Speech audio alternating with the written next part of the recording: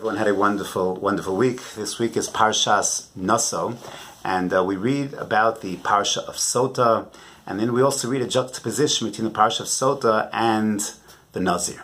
And we also find in Shas, Sota and Nazir also juxtaposed, and the Gemara cites and Rashi in Chumash cite that there's a reason for that juxtaposition. It is not wanton, it is not random.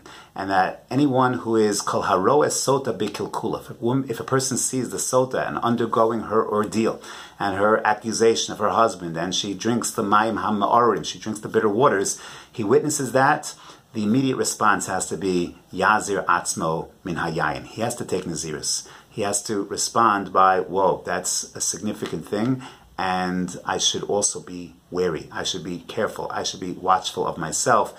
Be careful with things that could produce potential kalos rosh, licentiousness, and therefore kalarobis sota b'kulkula yazir atzmo min hayayin. And I think the Gemara and Rashi are telling us a very, very fundamental idea. And that is, when we experience significant things, when we are witness to significant things, they must have an impact on us. We can't go through life.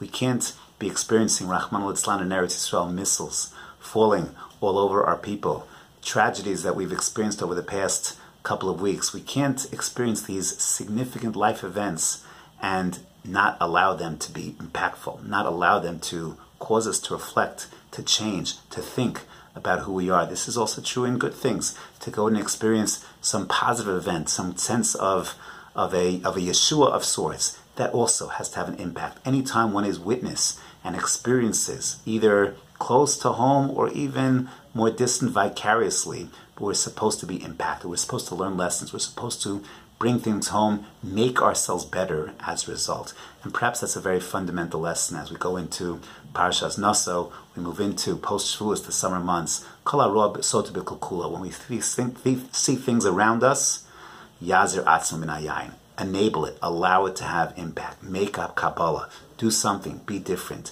and thereby grow from that experience. Have a wonderful Shabbos Kodesh.